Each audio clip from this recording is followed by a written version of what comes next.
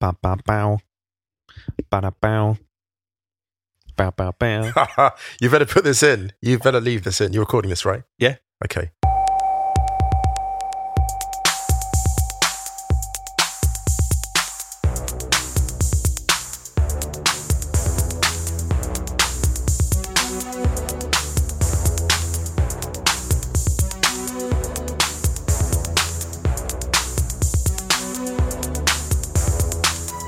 Hello and welcome back to the Stadio podcast. I'm Musa Kwonga. I'm Ryan Hunn. Ryan, how are you doing? I'm alright, thanks. How are you? I'm actually very good indeed. I'm rocking a roll. Yeah, Neck. I've just had I am. Are you after a vibe check? Roll next season. I'm not I'm not after a vibe check. This is Roll next season and I've had chocolate cake for breakfast, so I'm very happy indeed. Good lord. Cakes, it's the cake cast. Start the week as you mean to go on. So chipper. Sugary. I'm feeling so good. Exactly. Sugary, not spicy. I have been spicy on previous podcasts, but not this one. It's all sweetness from me. Speaking of spicy, got a Berlin food update. Oh, what's that? On Saturday, I went to the new Pakistani cafe in Kreuzberg. You went. I went to Mama Shab's. I got there. I was the first person in there. 11 a.m.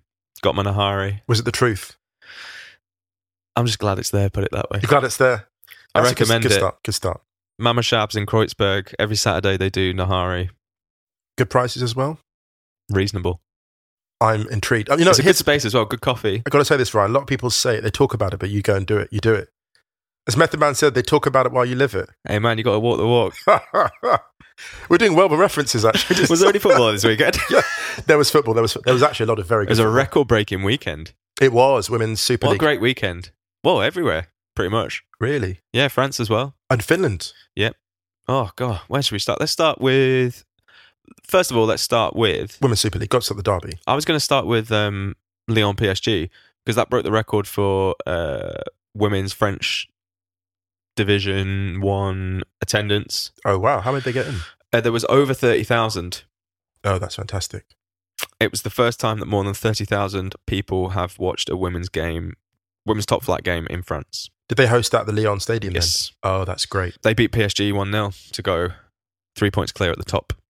I love how that league is close, actually, because those teams need... I mean, that's the thing. If you think about the teams that can do really exciting things in the Champions League, they're all being chased in the league, and in Wolfsburg's case, in the Cup as well. Arsenal, Lyon and Wolfsburg all having to fight one close challenger at least. So that's good. Good sign. And then, obviously, the Women's Super League, the most attended weekend in Women's Super League history. Well, this is the wild thing. I think the Merseyside derby, they got like 20-odd thousand, 23. Anfield, Yeah, and their average crowd, Liverpool's it's about 500. So for them to get that visibility is just awesome. And then there was over 30,000 at the Tottenham Hotspur Stadium. Yeah. It For felt the like North London derby. it looked like more from the TV. And the commentator was a bit surprised. It was like, the capacity is like 60 odd. It looked like a lot more than 30-something thousand, 38,000. But yeah. And a good game, actually, once it opened up. Yeah. Should we just get into that, actually? Yeah, do it. We're going to get to the game. Yeah. So for those who didn't see the game, Arsenal prevailed 2-0. And it was interesting because the first half, Arsenal weren't playing to their strengths, I would say. So only because so much of Arsenal's strength for me is down the right side, Lisa Evans, but very often Van der Donk was taking positions more advanced on the right flank, and it was almost like she'd been told to tuck in Lisa Evans to make the midfield more compact, and they used a lot of the left side, but that wasn't really profitable. And considering how good Spurs were at defending deep, I was surprised Arsenal didn't shoot more from distance because Arsenal probably have 3 or 4 of the best strikers of ball from distance in that division. Beth Mead, I think in particular. So I think Spurs, that's not to sort of denigrate Spurs because Spurs were very effective and their game plan seemed to be spring attacks down the left, which we'd seen them do actually against Chelsea in the opening game of the season. And they had a lot of joy down the left and arguably should have scored at least once through Kit Graham. So they went to the half at 0-0 and Arsenal basically prevailed because their midfield was dominant. Kim Little was best player on the pitch, I thought. Outstanding. She's incredible. She just ran it, didn't she? Yeah. She was really, yeah. Her goal was brilliant. Oh my goodness. It was, yeah, so what was it? It knocked down to her edge of the box, threw a shimmy, shook Anna Philby out of her boots, then curled it into the Lovely bottom goal. corner. Yeah, glorious strike. Arsenal needed that win because both Chelsea and Man City had won. Chelsea are still top by a point over Manchester City and Arsenal. And Chelsea getting a very sort of Chelsea win as far as they've been this season. It's Manchester United. Very United have been great. I've got to say, actually, it's been so good to have those teams up in this league. Yeah, definitely. Because they're actually quite similar records. They both won 3, lost 3. And they're not teams that will win the league, but I think they'll be decisive in the destination of the league, if that makes sense. Yeah. They're going to take points off the eventual winners. Should we go straight into questions when we... Yeah, sure, yeah. Because there was a really good question that we got from Sana Qureshi. Yeah. Because obviously there was the Merseyside derby, which Everton won. They're 3 points behind Arsenal now in 4th. Obviously North London derby. She wrote a really interesting question, which was, what are the implications, good or bad, of carrying emotional baggage between the men and women's leagues? For example, Everton winning at Anfield. Will that impact the men? Do rivalries exist because they're intrinsic, or can the Women's Super League develop its own too? That's a great question. And I like this as well because it's something that some people have spoke about with the Spanish league. I mean, what do you think? Well, I think, can I be honest? There's a slight danger in manufacturing rivalry which doesn't exist already. I'm concerned about that. I saw a quote on one of the websites about, it's great to have the tribalism of that. And I thought the best rivalries are organic. The best rivalries come out of nowhere. So Crystal Palace Brighton is a great example. I mean, there's no immediate reason why those teams should hate each other. It's just the Thames link. But they do. And one of the best descriptions I saw of a rivalry was 2 bald men fighting over a comb, right? The pointlessness. And that's the reason why derbies are fun, is because they're fundamentally pointless. And I think trying to impose a fundamentally pointless relationship on a new league just to promote it, I think is problematic. That makes sense? Yeah. So I suppose in answer to Sana's question, I would say, just let the thing grow. Don't keep egging it. Okay, we know it's Spurs Arsenal, but if these teams don't have a grudge, then let it be. It's cool. It's just good football. I think that's always going to be there, though, with teams like Spurs and Arsenal, because the rivalry is there. You know? Yeah. But also Spurs coming up to the Women's Super League this year, they kind of want to make an impact, and just having a North London derby in the Super League is good. Yeah. Being at Spurs' stadium, there was a lot that went into it that would made it more feel like a proper derby. That's right, yeah. I'm not entirely sure whether, say, for example, Everton beating Liverpool will translate to anything into the men's league. Not yet, but no. In a way, I'm kind of, nor should it, and vice versa. For example, in the Spanish league, which we'll get onto actually, because this was something that was missing from the weekend. Well, that's got the great derby, doesn't it? The Atleti. Well, Atleti Barca is like the Clasico there. Right, yeah. And now Real Madrid have bought the club, and they haven't even changed their name to Real Madrid yet, and they tried to manufacture that as like the Clasico in it. Yeah, but I love that. See, that's the thing. That's why I love why Atleti has become that rivalry with Barca in Spain, because it's just a different energy to it. Yeah. The beauty of derbies is that they're all similar in their intensity, but they're all different in their kind of sort of external character. They have that common theme, like, all derbies are intense, but the sort of the history, the texture is really exciting. And when I heard Atleti Barca had this thing, I was like, oh, that's great. That's a whole new dynamic I wasn't aware of. it's like in France, I suppose, as well, because, in the men's game, Le Classique is PSG and Marseille, but really in the women's game, it's PSG and Lyon. Yeah, right. Oh, that's a great example. Exactly. That's a great question. Can I say actually as well, to all Stadio listeners, the questions this week, when I saw them, I did sort of like a brain exploding emoji, because I'm like, these are so textured. They were so good that Musa had to go and eat chocolate cake. Yeah, that's my excuse. Yep. It was a really amazing, positive weekend for women's football. I think we can all agree. The one major league that was missing was the Spanish league, because there's a strike going on. I will not go into it in a huge amount of detail, but I will refer you to a really great Twitter account, Bia Redondo. How do you spell that? LNIYI is her Twitter handle. So this weekend, all the games were pretty much impacted. But yeah, Bia's written some brilliant stuff about it, like loads of info. Fantastic. And she's actually a really good follow for women's football in Spain. But yeah, it's a shame really, because that would have been really good if there was a full suite. Yeah. And actually, the thing that I found really cool was that there were so many people at Women's Super League games over the weekend on a day like on the Sunday when England were playing pretty soon after. So people were probably going to miss the start of those games. I've noticed a lot of people, just anecdotally, but on the social media, were watching the derby much more intently than the England-Kosovo. And I thought, oh, that's nice. That feels a bit different. Yeah, in Kosovo, yeah. England qualifiers Yeah, exactly. We're not even getting into that. Yeah. Should we take a quick break and then come back with questions? Let's do it.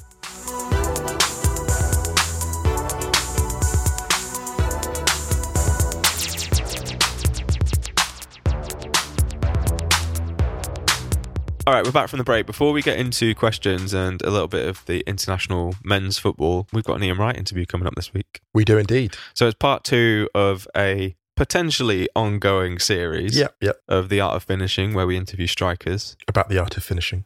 Very much so. Thanks to everyone who sent us really lovely feedback about the Gary Lineker one last week. The Ian Wright one's coming up this week. Should we play a snip? Yeah, let's do it. All right, here's a little trailer of Ian Wright talking about trash talking. You're this interesting mix of very animated, but you're this brutally cold-blooded finisher. I see basketball players like Michael Jordan did that, right? He talked so much, but then when it came to shoot, he was brutal. And I'm like, how much did you talk? What did you say to defenders? Like, were you constantly talking?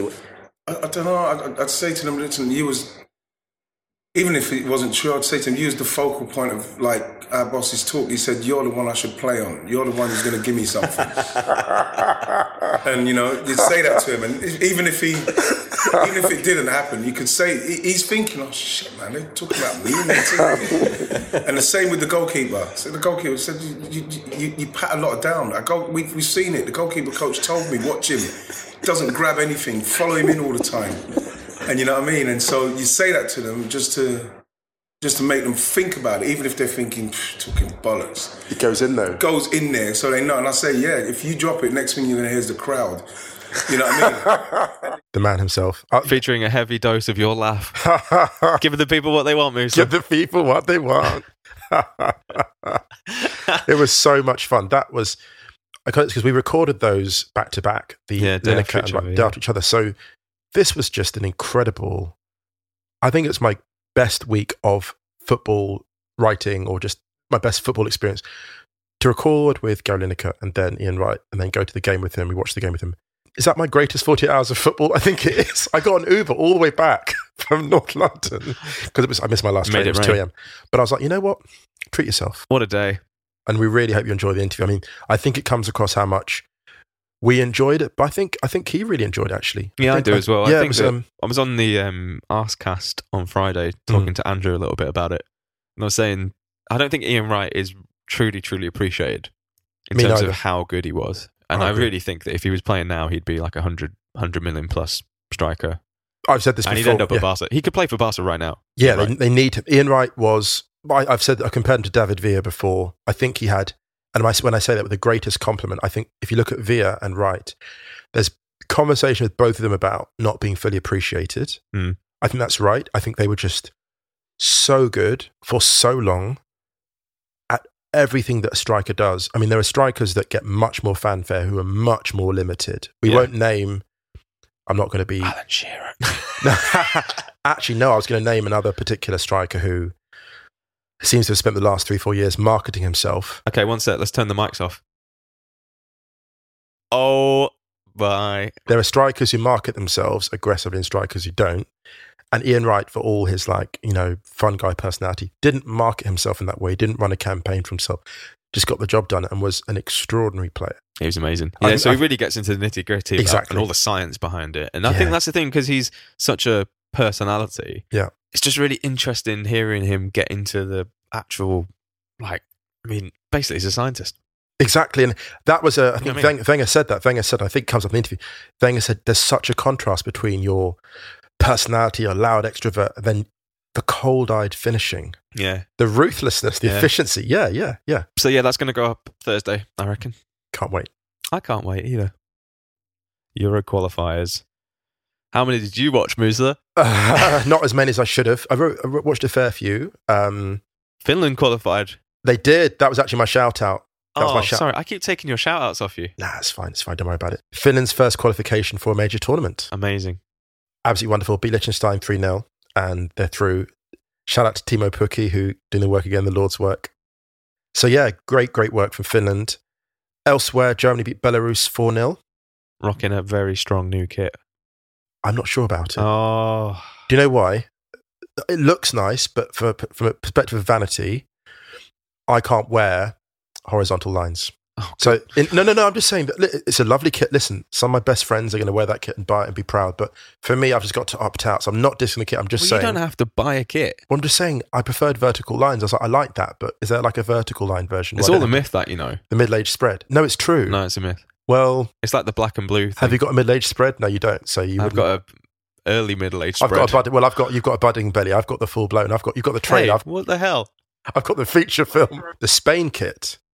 That is beautiful. See, this confuses me that you love the Spain kit, but you're not wild about the Germany one. The Spain kit belongs in like the Guggenheim or something. You could hang that. Like it is art. I mean, you can hang it because it's a football shirt. But literally can hang it. Oh, here we go. For those who haven't seen it, for those who are taking the high road like me, for those who haven't seen the Spain kit, the Spain shirt is like, it looks, you know what, it's one of the first football shirts that looks like vintage Spain played. It's like, if you asked Goya, if you commissioned Goya to paint a Spain kit and be like, oh, please capture for me the fury and the beauty of the Spanish way. It does look like it's been painted. It's beautiful. And I think it is based on sort of the art concept. And I've got to say, I'm quite into this new load of Adidas kits that they've dropped for the men's teams. And the Belgian one as well. Yeah, and the Argentina away one. Ooh. The Sweden one's really good. You know what, can I be honest with you? I know there are some football kits where players are watching and going, oh, I wish I hadn't retired 2 years early. Like, I wish I could have played. You know, when Messi came out of retirement, I was like, did someone send him a new kit? Like, yeah. It's just Actually, he looked great in the away one when they beat Brazil, didn't they? Yeah, he looked amazing, actually. Yeah, big kit talk. Good times. So the full list of qualified teams so far: Austria, Belgium, Croatia, Czech Republic, England, Finland, France, Germany, Italy, Netherlands, Portugal, Poland, Russia, Spain, Sweden, Turkey, Ukraine. The brothers Hazard scored for Belgium. They did. The Dukes of Hazard. Hazard squared. Yes, Hazard squared. Lukaku got one as well. And Russia refused to wear their kit, the Adidas kit, because it looked too similar to the Serbia kit. What? I know, it's wild. I was wow. Nationalism. Poor Adidas. Can you imagine the press department? You started a minor international incident. Oh my goodness. Let's get into some questions. One from Ahmed Youssef. Ahmed, how's it going? You know Ahmed's replying to that. You know where he's sitting. He's going, this is interactive. Have faith in the people. Have faith in the people. They are interacting with us. I have faith in everyone. That's my problem. Oh my God. That. Talk about look into the abyss. It's got all Nietzsche. Oh my goodness. The clouds descend. Simon and Garfunkel plays. Oh my goodness. Anyway, Ahmed's question. How does football begin to move away from the Euro/Western-centric lens? International breaks are good, for example, often derided, but very important for smaller nations. He goes on to talk about watching Somalia almost qualify for the second stage of the World Cup qualification, which was massive for the context of the country at the moment. Yeah, Ahmed, I think that's the responsibilities on people like ourselves to talk about it more. So I saw that South Sudan were playing. I saw that Uganda were playing Malawi, and neither of which games I caught. And that's my heritage. My family's from the South Sudan, Uganda region. So I think maybe over time, just making a conscious choice to pay more attention to it. This goes into our accessibility thing, though, which we have a beef with stuff like the Continental Cup in England. Such a hassle getting even now getting highlights. Oh God, I just realised we didn't even talk about the Frauenpokal. Yes, we'll get to that. So actually, very quickly, so on the access thing, shout out to the FA player for actually uploading full matches. Yeah. So you can see the full games. You can watch the whole thing back. Yeah, well, this was the thing about that. It's really annoying when they don't do that for the Continental Cup. Yeah. So, Ahmed, I think part of it is, obviously people like ourselves commenting on it more, but also just having that available to watch so everyone can share in that experience, because it's really hard to hunt around for those games. Yeah. And find them, The most interesting games don't tend to be the ones from the biggest countries in the international break, which therefore means that it's harder to see them. People want to see Messi, so they put the Argentina game on. Or people want to see Neymar, so they put the Brazil game on, for example. Yeah, good point. It'd be so amazing, actually, to have this availability because you know what's really amazing about football is that when people are watching a game, and it happens with the World Cup a lot, you see like a group game which is not expected to be that good. And then, of course, someone sent a couple of tweets out going, hey, tune in, this game's nuts. In the old days, people actually used to buy televisions from stores instead of ordering them online. And you'd walk past a shop and see a game on. Yeah. And the game would be so good that within about 5 minutes, you'd have a crowd of 10 people. You know what I mean? It's like that. And I think online, the experience is like that, where if the stuff is just available, then I have faith in the quality of journalists and other sort of people online who have quite influential followings to just raise the awareness of it. Yeah. But you've got to have it there fundamentally, first of all. Yeah. I think like this season, for example, in Germany, where DAZN have started showing the Frauen Bundesliga, which is good. They didn't show the Pokal though, so I think that was on terrestrial TV. Oh, right, okay. On the weekend. And shout out to YouTube who've started actually streaming Women's Champions League too for free. Yeah. Which is great. I mean, a lot of the clubs in Germany stream their own games on YouTube when they can. Yeah. But yeah, do you want to cover quickly Wolfsburg beat Bayern? Now, that was very interesting. So I've also went through to the quarters, I think, and with a 3-1 win over Bayern, but not remotely as straightforward as the scoreline suggests. I mean, 3-0 is quite close anyway. But it was 1-1 until 5 minutes to the end. Keeper came up. Yeah, and actually, they hit the bar. Actually, Wolfsburg went a goal up through, shout out to Eva Payol, who scored twice, the opener and the decisive goal. And Eva Payol had a bad injury, actually, early this season. So for her to come back and still be one of the leading scorers just shows how good a season she's having. And she was, again, vital. And can I say, shout out to Wolfsburg at the away kit, which is, I think, the best away kit I've seen so far. It's really season. Nice, that kit. Yeah. Really nice, yeah. And the men have it too. It's the same kit. So they went a goal up. Wolfsburg, bad missing power at first, but she pulled it back with a goal to open. Damjanovic scored on the stroke of half-time for Bayern, and then it was really close. And I think this was the game that Wolfsburg needed. They're 3 points ahead of Hoffenheim in the league, but they were due a really tough match. This is their first really tough game of the season. They're playing Bayern actually at the weekend. They're playing them in the league, so this was the challenge they needed. They broke away and scored in the last minute after the keeper come up to try and equalise quite desperately. But yeah, like a really strong showing from Bayern, at Bayern, admittedly. They've got them at home in the league on Saturday coming up. And if Wolfsburg beat Bayern, that will be 9 points, the gap. Wolfsburg obviously still on a 100% record in the league. And if Hoffenheim win, Bayern are then 6 points off the Champions League spot. One thing, there's an opportunity, I think, for Bayern, actually. And it's a problem you're seeing with a couple of the ball-playing teams. We saw it with France at the World Cup. We've seen it with Arsenal early in the season. And we actually saw it with Arsenal against Spurs. Teams that have so much possession playing out from the back sometimes aren't quite as sharp as they could be defensively, just because they're just not used to that configuration. They're not used to people getting through the defensive midfield position and really attacking directly the centre-backs. So that was where Wolfsburg showed a weakness. And you saw actually when the first goal went, when the Bayern goal went in, Alexander Popp just hands up in frustration going, look at the marking here. Like 3 of you have bunched the near post. So you have 3 Wolfsburg defenders crashing the left winger and then leaving Damjanovic alone in like 5 yards of space. And I think that's just a flaw. If you look at the kind of key ball playing teams in the Champions League, Women's Champions League, they all have that kind of slight flaw playing out from the back. Occupational hazard, I think. Yeah, I agree. Okay, so we've got a question which is... we had one from Kunle Ajeo. Can you guys give Finland much love? Absolutely. All the love. All the love. One from Miles Herbert. Do you think the referee handled the racism incident in Holland particularly well? Obviously, more can be done, but interested what you guys think about this approach. All right, so for those who aren't aware, there was no Eredivisie this weekend because of the international break, but there was an Eerste Divisie game between Excelsior and Den Bosch. And in the 28th minute, the referee suspended the game. And it's the first time that a professional game has been suspended in the Netherlands because of racism. So he suspended the game because Ahmad Mendes Moreira was complaining to the referee about racial abuse coming from the stands. So they suspended the game for a bit. The play resumed. I'm not sure how long it was suspended for. Moreira scored about a quarter of an hour after they started again. Ran around cupping his ear. Wow, okay. Game finished 3-3, and there were some reports about Nazi salutes as well. Wow, so okay. The Dutch Football Federation is investigating it now and said its protocol on offensive chanting had been correctly followed, and it's investigating the racism allegations. Sounds like the refs did tall. I think it's... what the fuck can we really say about this stuff? Here's the crazy thing. The fact that I didn't even there's just so much of this stuff now that you can't catch all of it. Before there'd be racist incident and you'd actually catch it. But now it just feels like...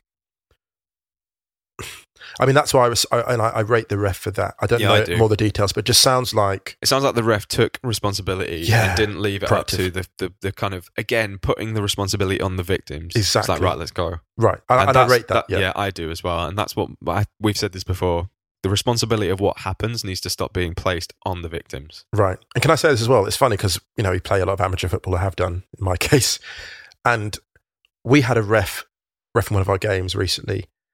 And it wasn't anything like that bad, but just the way that a ref came in and the game was getting a bit feisty and just stepped in and just sorted it out, regulated it. I thought that kind of custodial role is so important. And I'm so glad to see a ref just coming in and calling shots like that. Yeah. And the fact that a ref is now seeing the game as like, my role isn't just game management, but to an extent, almost crowd management. I think that's the thing. If we empower refs to do more of that, the more the better. So yeah, definitely. Yeah. Shout out to the ref. We had a question from Greg Johnson. How can international football possibly continue in its current form, given the need to cut flights to prevent climate disaster? How can the game adapt? This is a really good question. First of all, thanks, Greg. This is a great question, because climate change occupies so much of my waking hours in terms of my thoughts.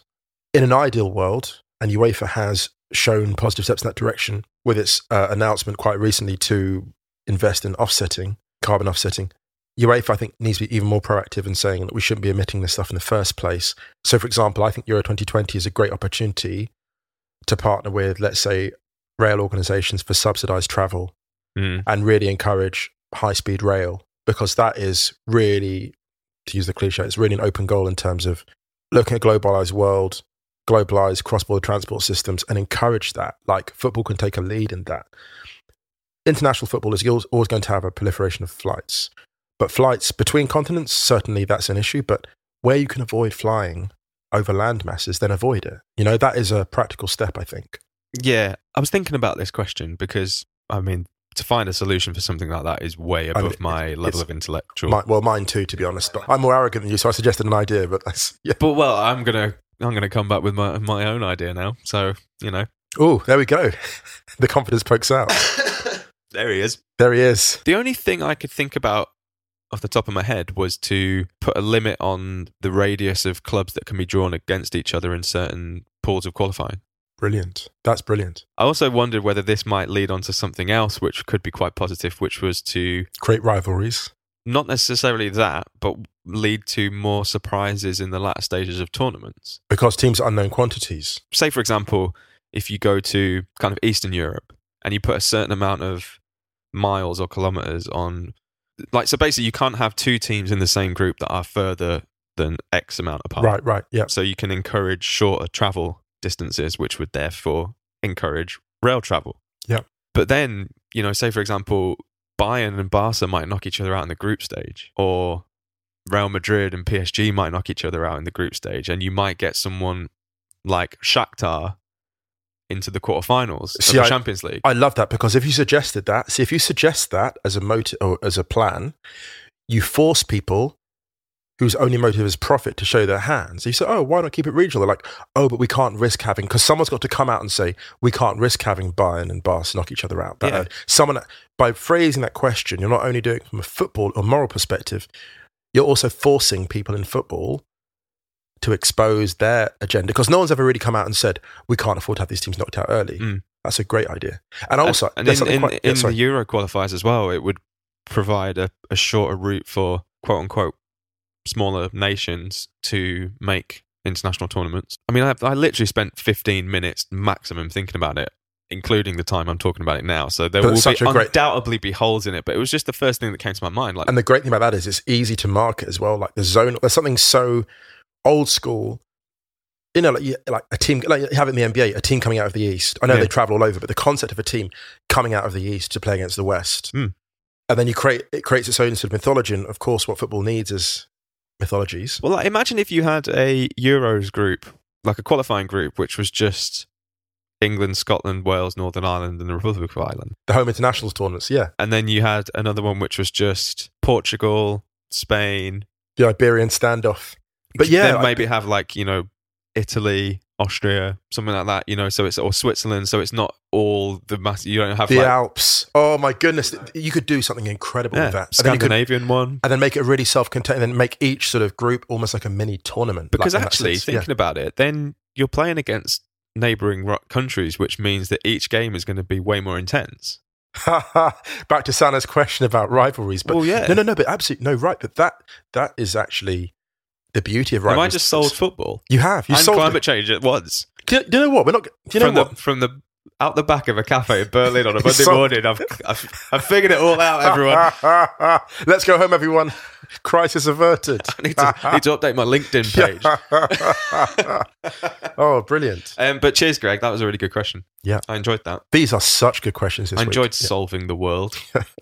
I think we should wrap up. So let's finish on a really fun question, because I like ones like this. Cool. This is from our good friend Polar Bear. Oh, the great man himself, Stephen Camden, outstanding children's writer, poet, man about town. If you were 18 years old and proper talented and had free choice of any club in Europe to join, which would you choose? Would it be different if you were a defender, midfielder or attacker? Now, we play different positions, you and I. Yeah, the true. So you're a self-appointed pass-first striker. Oh.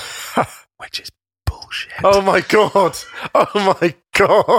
It's one for the ASMR fans. I'm not a pass first striker. A little bit of ASMR slander. Oh my god!